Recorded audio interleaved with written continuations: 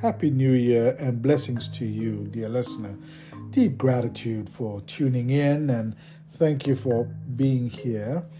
I appreciate your patience with me as I build these next few episodes, especially because the topic is quite compelling but also somewhat challenging. And so we will be focused, or at least I will be sharpening my reflections and my thinking out loud around the fact that humanity seems to have always been embroiled in conflict since the beginning of time. It would seem humanity, and I use that term humanity because I like what I heard a philosopher once say, that you are the universe and the universe is you. And so we've experienced suffering, we've experienced loneliness, we've experienced despair, we've experienced anger, we've experienced confusion and rage. And so I think we've faced a myriad of decisions and have been what can seem a perpetual state of war, both physical battles and ideological clashes. And so I've been stirring and sitting in reflection and wondering, exploring, is peace truly attainable and what does peace signify? And so considering humanity's history, is a state of peace even feasible? And so today, as I witness ideological, as I look at economic, radical, social and material conflicts all around the world, some of these conflicts, although distant, I think are also mirrored in the frustrated maybe and developed Western societies where polarization, which for me is just sophisticated tribalism, seems to prevail. And so this wondering that I have, that I'm sharing on this podcast, at least these next few episodes, is peace a conceivable reality? Again, throughout time, various religions, both Eastern and Western, have proposed that peace exists in the afterlife, right, or as a heavenly serenity. And in my contemplation of humanity's history, I think I'm wondering what peace could possibly look like. It seems that the human condition is inherently conflicted, both internally and externally. And in our wider Episcopal Church, we've had this, what we call revivals, and I recognize that even just the concept of revival implies the rejuvenation of something that is dying or already dead. And again, this is not unique to the Episcopal Church in which I serve. And so that in and of itself has stirred even deeper within me. Has humanity's perpetual state of conflict become a fundamental aspect of our daily lives? Is this just part of being human? And in these times of a pandemic loneliness, where I think we yearn for an escape from misery, from sorrow, and the desperate solitude that envelops us. As I observe and as we journey through this, I wonder if after thousands of years, we are still entrenched in conflict. We are still pretty cruel. We are anxious. We are hateful. And it seems that these sentiments, it can at least seems to me sometimes, these sentiments are intensifying with each passing day. And so I approach this, and I'm realizing especially because at coffee hour I had a dear fellow pilgrim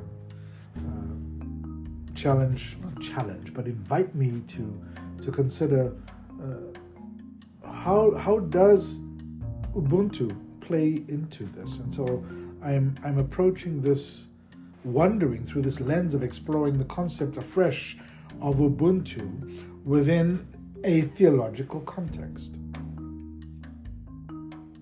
This wondering for me is about humanity's pursuit perhaps of an holistic daily life where I consider myself as one with the universe, emphasizing interconnectedness, holding the teachings of my favorite heroes, the desert fathers, the desert mothers. And I'm wondering what a world with minimal conflict might resemble. Would the absence of conflict naturally lead to peace? So this background frames my wondering of the African philosophy of Ubuntu in a theological context, because I think this is relevant to today's realities of conflict. And again, I don't want this just to be an intellectual exercise. It is truly heartfelt. It's a reflection on why I find myself or ourselves in conflict.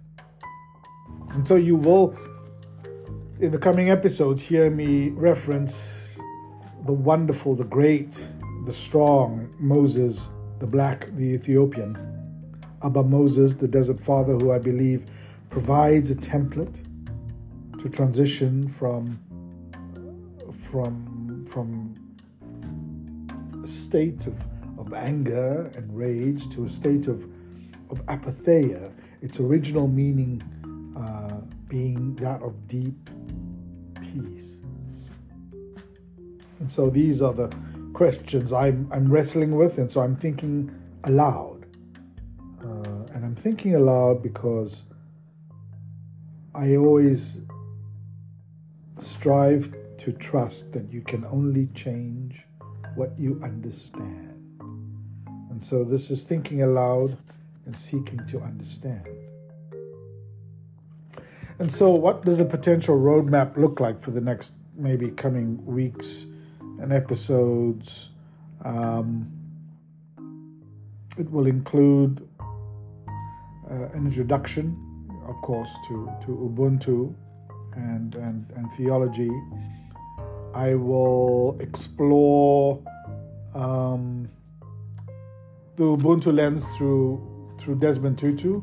Desmond Tutu, the Archbishop Emeritus of the Anglican Church in South Africa, and I was really blessed that my grandfather, the Right Reverend Edward Mackenzie, the late Bishop Mackenzie, was Bishop Suffragan in Cape Town during the time when Archbishop Desmond served as chief pastor.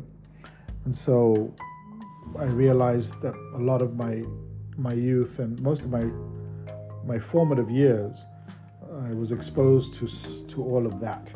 And so I'm reflecting back on that, including the work my aunt did, also an ordained priest practicing here in the Episcopal Church, the Reverend Vanessa Mackenzie, who at the time Archbishop Desmond, before he was Archbishop, was Bishop of Johannesburg and Bishop to her there. Another episode, I will explore Ubuntu and liberation theology, especially that of influenced by Alan Bussack and Bussack's perspective on Ubuntu through liberation theology.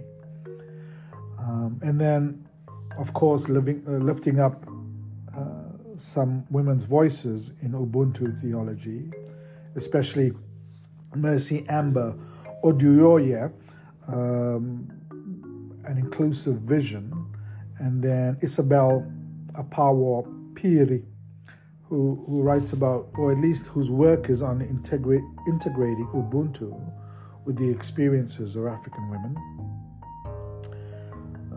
Following episodes will also include perhaps the psychological and social dimensions of Ubuntu. This is very much, for me, influenced by Steve Biko, the mind of Ubuntu, analyzing Biko's Black consciousness in the framework of Ubuntu, and then Ubuntu and identity, how Steve Biko's teachings on identity reinforce the principles of Ubuntu, and then Ubuntu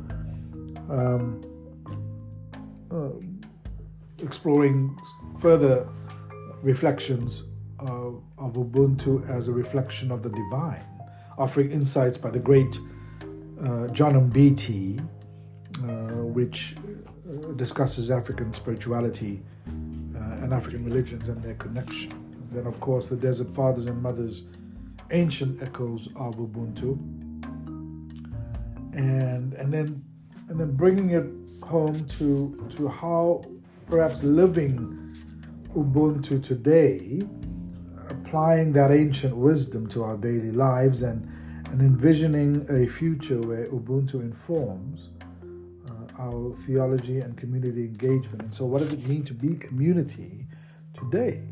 And so each episode hopefully will draw from themes of conflict, peace, and the interconnectedness of humanity. And so there's this weaving of the theological perspective, historical insights, and thus an exploration, for me at least, of Ubuntu, and then practical reflections and applications for perhaps how we might explore that, being community in connectedness today.